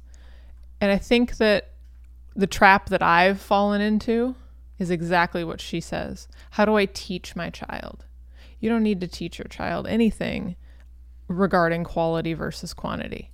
That truth, if she's open and paying attention, if you don't try to change her, even though right now, her preference sounds like it's quantity, if you don't try to change her and she's open, she'll probably discover that at some point, like, oh, I don't need all these things. I just want the one good thing. Yes. Or maybe she won't. Yeah. And that's okay. Like Right. there's no this way is right and this way is wrong. And I think especially with our kids, the more we bring in that moralizing, the harder it is for them to figure out who they actually are and to feel confident in them as people. And again, I'm saying all this because I'm so bad at it, right? Well, And I'm learning a little bit by bit, like how to not be the teacher, the quote unquote parent who instills the right values, you know, and yeah. The implicit message in Amy's question is, how do I teach her the good instead of the bad? Or how do I convince her that this is Right, good and this right, is bad? Yeah. Right. And anytime we convince someone, even if it's our own child, we try to convince them of something, it places us on a pedestal. I love what you said there, Bex. You said you don't need to teach your child anything. That will sound crazy to some parents who are watching this or listening to this, right? And we just spent a ton of time on this Maximal episode. We're an hour and a half in at this point of this Maximal episode. And we talked about how persuasion is not consent, trying to persuade your kid to do something. And Ryan a moment ago talked about boundaries, setting up boundaries for your child. Well, there's only one reason we have to set up boundaries for our children. It's because we've placed them into a society that will damage them. Yeah. And so some boundaries, if you are living in society, are necessary. Ella, you can't play in the street because a car will hit you and it will kill you. Now, the Hadza that we were talking about a moment ago, there's no street for their kids to play in. There's no parenting going on with real humans, the Hadza, because there is not a society around them to inflict pain and misery onto them. No, but there are boundaries still, right? They teach their kids about lions Yeah. and Yes. elephants. Yeah. Yes. Right? Yeah. The things that will harm them. Right. So there are boundaries. Yes. But yeah, the teaching, especially with respect to like, at least my view of it right now is this is good and this is bad, right? Like you can teach them how to shoot a bow and arrow or whatever. You can teach them how to go hunting for deer. Yeah. You can teach them anything mechanical. Right. There are things you can teach your course. children, and it's not right or wrong. Yeah. But I think what you're just, I'm sorry to interrupt you, but No, I think go what ahead. you're trying to say is that you don't need to convince your child of anything. Yeah.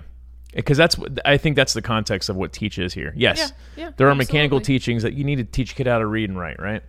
I mean, even that, like kids will learn if they're around people that know how to read and write, that read and write on a regular basis.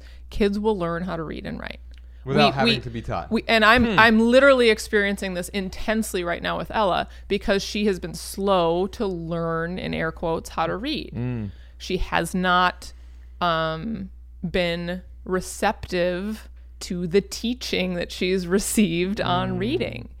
And instead of like, I think what we think is, oh, if I just teach her this way, then she'll get it at some point. No, she'll get it when she's not feeling pressured and stressed and anxious about it. When you're not forcing it upon her, when you're not, and she's started to, actually feel bad, right, about herself because she's being told indirectly that she's not good enough because she hasn't learned this thing. Right. And I think I know that's not what Amy's doing with teaching her daughter about quality over quantity. But in a way, when we do this sort of stuff, we're saying your preference for quantity is bad. And kids internalize, some kids obviously more than others, but like they'll internalize that and see it as like, you think I'm bad, or you think part of me is bad, right? Yeah. And so, we'll get back to that. I'll just repeat this because we might make this a quickie for YouTube here. But I think that we mistake quality as good, quantity as bad. But as we said a moment ago, if you go to a beach with 3 grains of sand, you're going to ask for more quantity. So it's always going to be situational. It's going to be personal as well. Yeah. And if your child does prefer quantity with respect to something over quality, we don't need to moralize that and say, well, that's actually wrong. Here's the better way to do it. Yes, for me and for Bex and for Ryan, I know that we tend to prefer quality over quantity in many areas. Like, I would rather have 4 ounces of delicious coffee than 24 ounces of mediocre gas station coffee. Right. Right. And yet, for someone else, they might say, well, I really want the quantity here. Right. And who am I to convince you otherwise? Right. Well, I'll tell you, sometimes I will take the gas station coffee over the 4-ounce coffee. I mean, if it's functional. There you go. So, I mean, again, just going back to it's situational. If I'm looking for caffeine, dude, I have drinking many a 24-ounce cups of crappy gas station coffee, especially in 2014. All right. We got another question here from Gemma. Let's do it. How do I address loved ones that are upset when they realize I gave away a gift they gave to one of our children? We specifically asked for no gifts for our daughter's first birthday, and we got so many. How do we approach this? For instance, what if someone comes over and asks to read the book they gave her? What a weird way to give gifts. Like, imagine Ryan, if I give, hey Ryan, I got you this reminds me of, and I've used this in conversations before, but it reminds me of that Simpsons episode where Homer got the bowling ball for Marge, and it had Homer engraved on it. And he's like, if you don't want that, I'll take it. It's like And this is the same thing. So if I give you the bowling ball, and now I come over to your house, hey Ryan, you got a bowling ball I can borrow? When's the last time you went bowling? Yeah. Right. Or did you start bowling? Yeah. Anyway, no, it's interesting. It's Gemma. It's not up to you to make other people upset. It's not your fault if someone else is upset. Someone else, if they get upset, it's because it arises in them. It has nothing to do with there's no responsibility on Gemma. I don't know, man, to make someone else upset. I don't know how else to say it. It's like, yeah. So we use this example on, but let's get even more extreme. And just because we really need to illustrate, because here's the thing, we feel it viscerally, and I can explain this to you intellectually. I can say, you can't make anyone else upset. Only they can make themselves upset. And it's not a challenge. Like, of course, if I walk over and slap you in the face, it's going to be upsetting, right? Maybe, but even then, it's upsetting because I said it's upsetting. What if I have a slapping fetish? Then all of a sudden, now I'm not upset. Now I'm turned on. And it's like, well, okay. Even in that scenario, it's situational, right? Even in that crazy extreme, we're not talking about physical violence here. Right. So if you take out physical violence altogether, which we'll just assume that's not what we're talking about. We're not talking about anything evil here.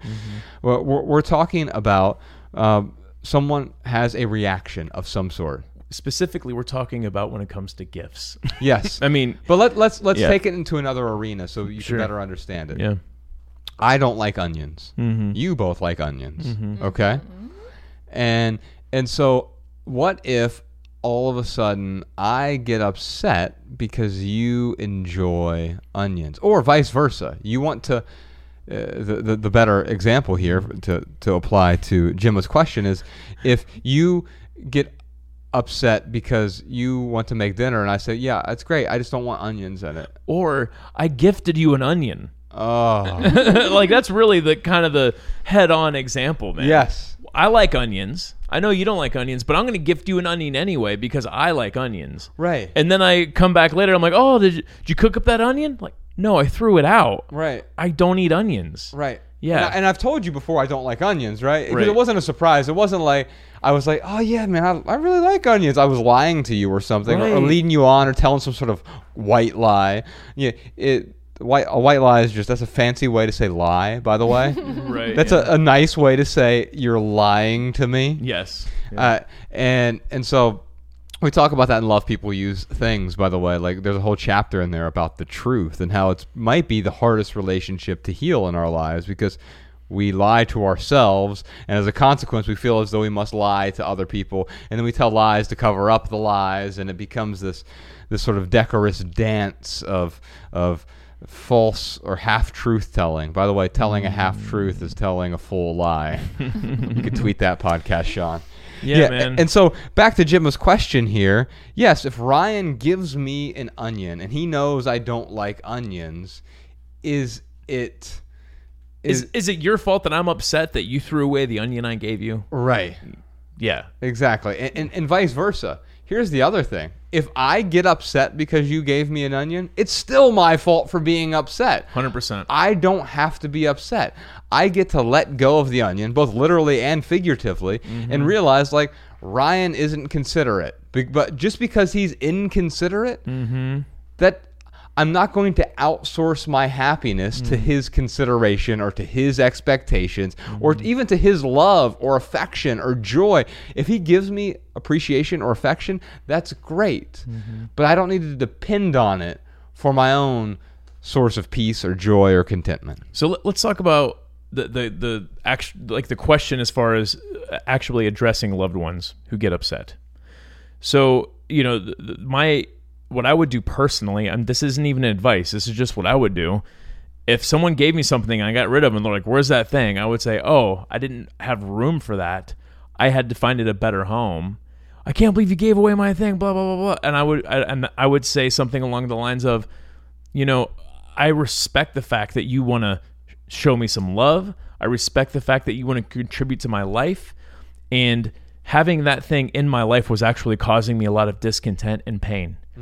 So because I know you want me to be happy, you're going to support me on me getting rid of that thing because I'm actually happier having a more cluttered-free space. So that's a difficult conversation to have, and people might receive that differently and twist it and get upset. But if you're showing love, respect, and understanding, that's all we want. If you're going out of your way to show those three things to your family and they want to get upset, you can honestly absolve yourself of any responsibility of them being upset. Because if you're going out of your way to show love, respect, and understanding, and they're not, like, that's not your fault. That's their fault. The problem is they're shoulding all over themselves. Right. You should like this gift. You should want the thing that I got you. You should have the same perspective as me. I'm right, you're wrong, and therefore you should conform to my ideology. Well, that's a recipe for discontent for you and for them, right? And so yes, Ryan said you want to have this sort of conversation. You probably want to have it beforehand, before the gifts. The old saying of kill Godzilla when he's a baby. Don't wait till he's taking over the city. At this point, you're like, okay, I've gotten 17 gifts. I've thrown them out. I didn't like it. People are upset. Now Godzilla's taking over the city. So with other people, with friends in your life, you can have this conversation when Godzilla's still an egg or a baby, and you notice the problem then, and it's like, oh, let me readjust my expectations, their expectations, not trying to change them, but letting them know what my preferences are. And you could also kill Godzilla as a baby by going to them before you get rid of the item and say, hey, thank you for that book. We've read it. They enjoyed it. I don't have room for this book. I have to find a better home for it. Would you like me to give this back to you, or would you like me to find a good home for it? Yes. Yeah. Rather than waiting for them to ask you, hey, where'd that gift go? So, I've actually had, when I was doing mentoring, and I still do mentor a little bit, but not any new clients, just like past clients. Right. But I've had, students before who I have given that recommendation to with stuff their parents gave them for their house. And I was shocked because this particular student went to their mom and was like, hey, I'm decluttering. I'm getting rid of some of this stuff. Do you want it back, or do you want me to find it a good home? And their mom was like, "Yeah, I'd like to have that back." And it was amicable and it wasn't offensive. Right. It really helped them get through, that getting rid of other people's gifts. We got a question here from Libertad. Libertad wants to know, although I ask people to not bring gifts to my birthday party, how do I address their discomfort with showing up empty-handed? So let's talk about why they experience the discomfort. This goes back to the similar answer to what we talked about earlier. You can't make them feel comfortable or uncomfortable. Only they can make themselves feel uncomfortable. Now, they may react easily to what you do, and so you can know that about them and understand that. But by the way, people show up empty-handed, or people don't show up empty-handed even when you ask them to. Right. As we've already illustrated with Ella's birthday party. Well, and several other questions. Yes. Like, they're like, I asked people not to bring gifts, and they brought them anyways. So I would say this. It's not your responsibility to make them comfortable. You can, however, establish a comfortable environment that is welcoming, caring, supportive, and loving. That's the way that you can make someone comfortable without needing them to be comfortable. Totally agree. We got a question here from Melita. Is it fair to deny the people who consider gift giving a love language the joy they get from giving gifts? How do we make suggestions for no gifts, consumables, or experiences without hurting their feelings? So I think we're reading this two different ways here. When I first read this, I read it literally. So how do we make suggestions for no gifts, no consumables, or no experiences without hurting their feelings? Right. Now you could also interpret it, how can we make suggestions for no gifts and instead ask for consumables or experiences? It's not written that way, but it can be interpreted that way. Yeah, and really I think the answer is the same though, right? Yes. Yeah. I mean, you go out of your way to express your preference and ask for support. And that's all you can do. I mean, you're not denying someone joy. Like, it doesn't make any sense to me. Going back to the onion thing. Uh-huh. Oh, my love language is gift giving. So here's an onion. I love you. Yes. And then you're like, I don't want an onion. Uh-huh. Like, you're not denying me joy. You're just sharing a preference, and it's up to me to whether or not to support your preference or to feel hurt by some expectation that I've thrust upon you. Mm-hmm. Joy does come from a shared experience with others, whether directly or indirectly. And that's the way that I see joy, at least. Yeah. And so, yes, I can get immense joy from Bex, but it's not about an externality then. Right. It's joy within me, Yeah. right?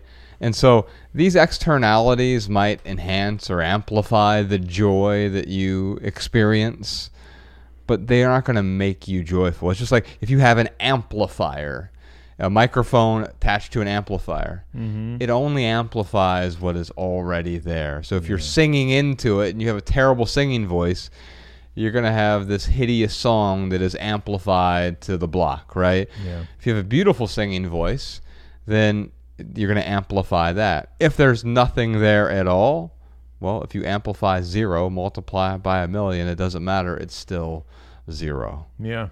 We have a question here from Gerard.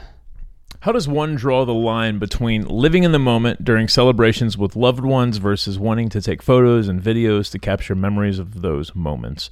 What are some good practices to consider before taking a photo or video? It's easy to get caught up in taking 10 shots of the same moment looking for that perfect photo. Well, let's talk Yeah. about limitations or boundaries. I can tell you what I do, and I'm not saying you need to do this, but this is what works for me, is I tend to take one photo. And I got this lesson years back from our friend Adam, who took all the original photos for us for our website. And he was considering going to a film camera, which I know Jordan has a film camera now, because it forces you to be a bit more intentional with every shot. Because with my iPhone or with a digital camera, I could take 100 photos of the same thing. Bah, bah, let's get the endless. perfect one, right? Yeah. And then you have 40 of the perfect one, but you don't use any of it. And now you're combing through all of it, whatever. But whenever I'm at like Ella's birthday party, for example, I took a photo. Or if we're out, when we went to Sedona last, I took a photo with you, right? And then that was it. Taking the photo then sort of fulfills the impulse to take the photo, but there's also this sort of intentionality. Like even if I screw this up and my thumb is accidentally in the photo, now that's a weird sort of part of it, right? Now my thumb is here in the photo, and that now it's memorialized for the rest of my life, and in this photo. So I take one and then I'm done. It's sort of like set it and forget it, or out of sight, out of mind. I've done the thing. I've taken the photo, the obligatory photo. I've captured that memory, so to speak, because it's not, the memory isn't in the thing. It's not in the photo either. It's actually in us. It can be a trigger for the memory, right? But the memory is always going to be in us. So I'll take a photo and then I'll enjoy the actual experience. Yeah. I had this exact experience during Ella's birthday party.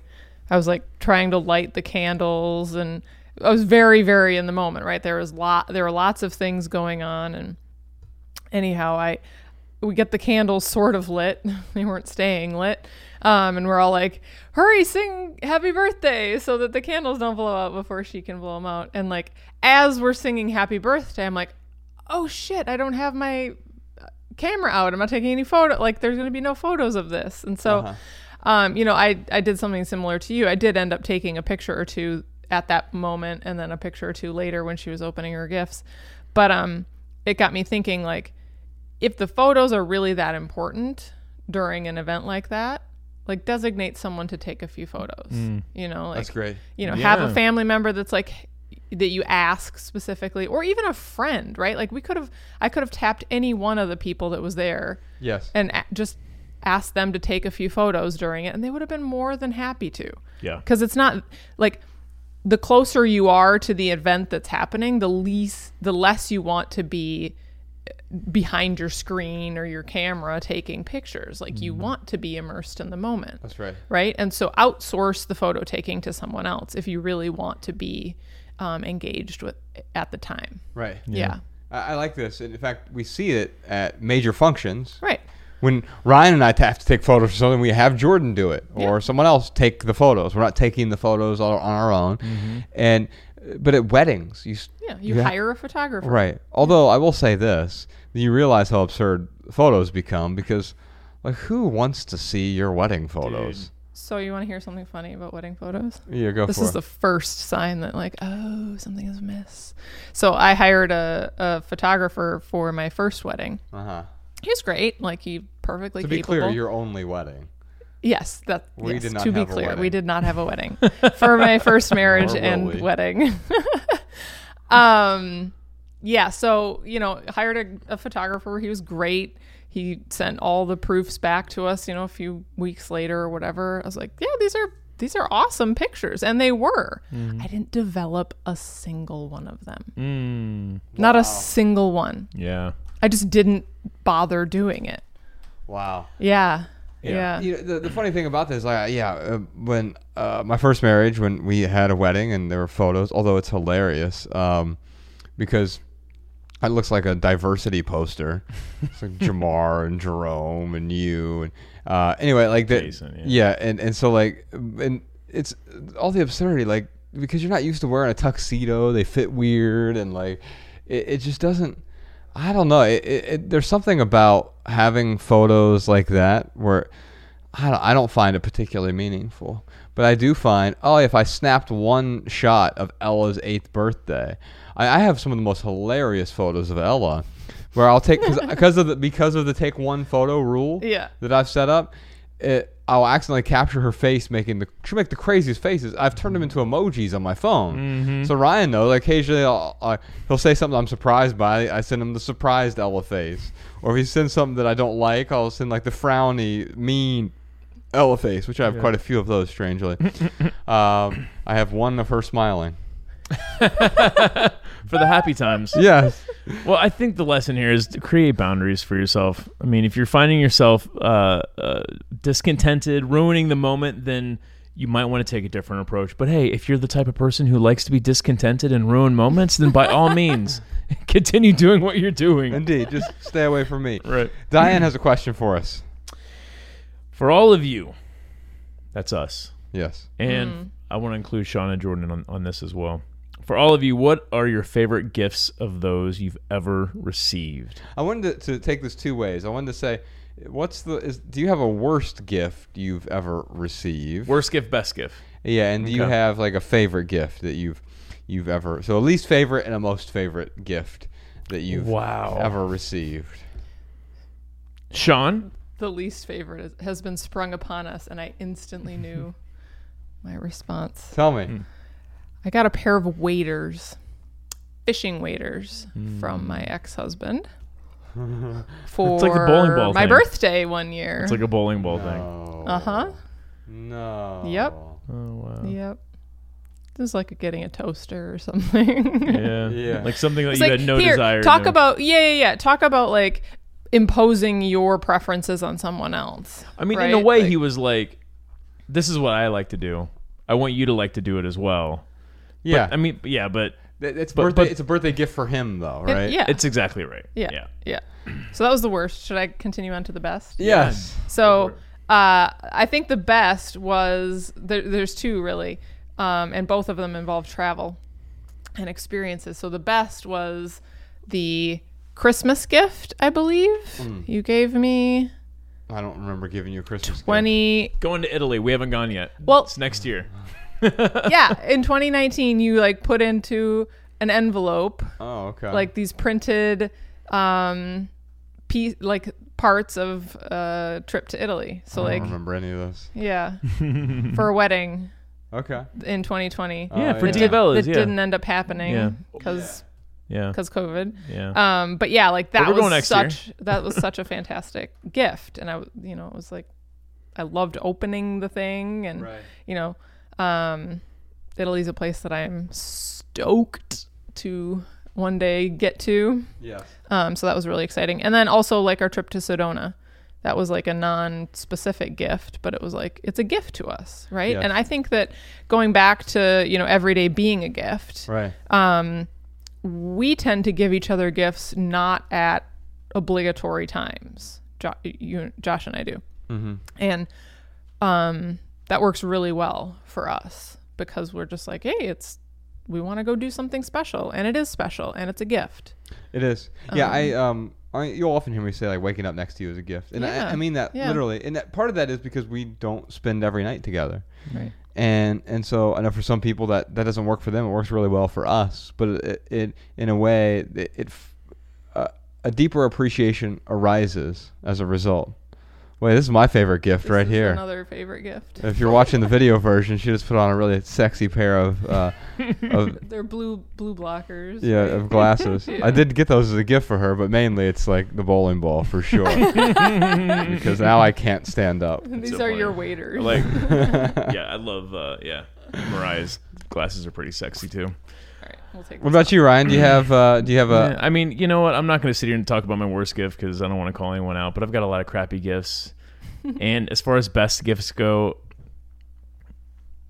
I was going to say exactly what you said. Like, every day's a gift. Today was a great gift. I woke up next to Mariah. Our cat was cuddling with us. We had some good cuddle time. It was freaking awesome. And yeah, I mean, I consider any experience that I have with others as a gift.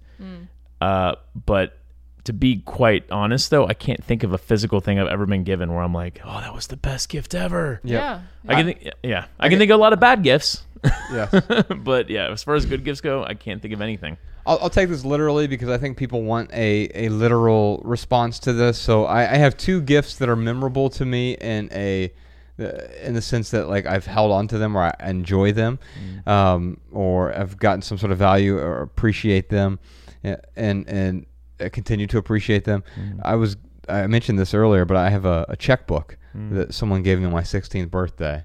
It's like just a leather basic check. It's my normal checkbook. Yeah, And I've had it since I was 16. that's great. And I still use it to write my rent check every month. I think it's the only check I still write. Occasionally I'll have to write a check for something else, but almost never. And so every month, once a month, I pull it out to pay rent. And so I have a checkbook. Nice checkbook. Yeah, and it's a really nice check. It's a checkbook I'll have for the rest of my life. I'd be just fine without it. If I had a cheap plastic checkbook from the bank, it would probably be just as fine. Although I appreciate beauty, and it's a beautiful piece of accessory. The other thing is, and so I look at that as it's almost a piece of art, right? The other thing that really stands out is our publisher, Celadon, gave us a bowl for when we signed the contract for this book, and it's a sort of handcrafted clay bowl. Bex and I went recently and made some clay bowls. It reminds me of something similar to that, but it's this green bowl. I'm going to bring it here to the studio as soon as we finish the studio because I think it'll be a nice little art piece for the studio. And for the entryway, we've got like this entryway here where we're going to have a little credenza with a coffee set up, our own coffee, Bandit Coffee over there. I don't even know what a credenza is, man. Well, I know the it's- word. It's similar to a sideboard. I Helpful. Very helpful. We're gonna get a cyborg. Yeah. She's gonna be awesome. Beep boop. Oh, dude, that All right. that does make me think of the photo you framed for Mariah and I. Oh yeah. Like that hangs. I look at that a lot and like I appreciate that. It's a great photo because there's this. So the photo that I got was an Anti-photo almost. It was an outtake from one of our photo shoots. It was Joshua Weaver. Speaking of Bandit Coffee, he and his wife Sarah were out in Montana, and we were taking photos together. And it just happened to be you and Mariah sitting down during a break, and like he came over to snap a photo, and I think it was you both flipped him off. Yeah, it's in Less's now. Yeah. Which is so funny because I tried to get that photo in Less's now from the very beginning. We brought it to like when we recorded the talks, and Matt was like, "We can't put that photo in here," but it ended up making it anyway in a different format, which is great. There's this photo of you like flipping each other, but like this, there's a joy behind it as well. It's not a fuck you. It's a fuck you. Right. Yeah, and it's like, oh yeah, this could be two different things. Yeah. The thing that stands out to me as like the worst gift I've ever received, this has to do with quantity and quality, is on the wedding day. This was not on our registry anywhere. We received 3 bread makers. 3 bread makers. Now, I don't eat bread. And so like this is the metaphor for the epitome of unintentional gifts. I'm supposed to buy you something. What do new married couples need? You know what? No one will get them? A bread maker. Right. Oh my God. Wrong. Everyone's going to apparently get me a bread maker. And we used one of them once. Yeah. Ta-da. Yeah. Right. That's it. And so here's the thing about gifts. I don't like getting gifts. I don't want you to get me gifts on any sort of special holiday or any obligatory day. I'd prefer not to have it. I don't need it. I have everything that I need. I don't want anything more from you. If there's some sort of experience, that's something different. If there's something I ask for, like if I ask you to rate the podcast on iTunes or on Apple Podcasts rather, then please do, because it's an incredible gift. I rarely ever asked for a gift. So if you are listening this far into the podcast, we're a couple hours in at this point, yes, that'd be a wonderful gift. It'd be so much better than a bread maker. Other than that, the only 2 things that stand out to me are basically pieces of art. So if I were to walk away from this and say, well, art is one of the most intentional things you can do for someone because it's so highly personal. Like you can't just go. I'm not talking about going to IKEA and getting a print off the wall. That's not art. I mean, it can be, but that's not what I'm talking about when I talk about art. What I'm talking about is, this is crafted one of one just for you. That's special. It's like when we keep one piece of art on the fridge here, and it's the most recent one right now is a dinosaur that Ella drew, and it's awesome. It looks amazing. It's this little dinosaur when Ella was probably, I don't know, she might have been 6 at the time when she drew it, right? And if we replace it, we'll replace it with some other piece of art, but we'll have to remove that. And because the last thing I want to do is clutter the space with art, because that's not art either. And so it's only meaningful because it's precious in a way. And I'm not making everything precious because I have the ability to do that. We turn into everything into being precious. When we do that, we turn into hoarders. Because to a hoarder, every piece of trash on their floor is precious, and they don't want to part with it. Now, we all have a bit of that mental disorder. You and I did a whole episode about hoarding and how we're level 1 or sometimes even level 2. I think we even fit 1 or 2 criteria of a level 3 hoarder occasionally. Right. And so this is not a judgment. It's simply saying that I recognize my propensity to cling to things, to treat everything as though it's precious.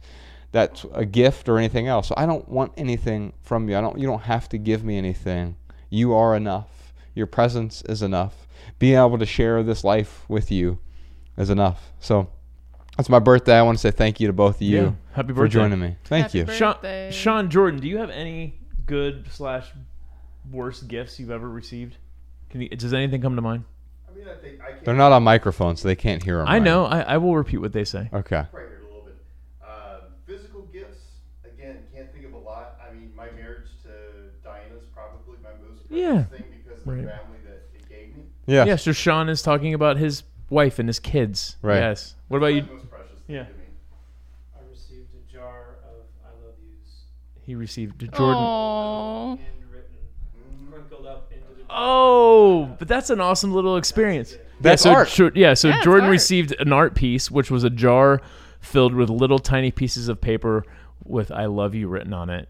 So it was a jar of "I love yous." That's awesome. That is really cool. What I'm walking away from this with is the more intentional the gift, the greater someone appreciates it, right? And so whether it's that little green Celadon green bowl that the publisher gave us, or the wallet that my godmother gave me when I turned 16, there was intention behind it. There was art, there was craftsmanship, there was something there. Yeah. Everything else that is a real gift is not a gift in the sense that it has a bow and so forth on it. Right. Sean's love for his children and for his wife has nothing to do with gift wrap or something you can purchase from a store. And in fact, anything that can be purchased from a store, like a bread maker or a pair of waders, these things are either memorable in a way you don't want them to be memorable, you wish you didn't remember it, or like the vast majority of the gifts we're all struggling to think of these gifts is because we don't remember these anyway. We feel obligated to do something that no one's going to find value in. Well, maybe it's a gift to simply go without. Amen. All right, y'all. Love people, use things. We'll see you soon. Thank you, patrons. Happy birthday, Millie. Happy birthday. The Minimalists.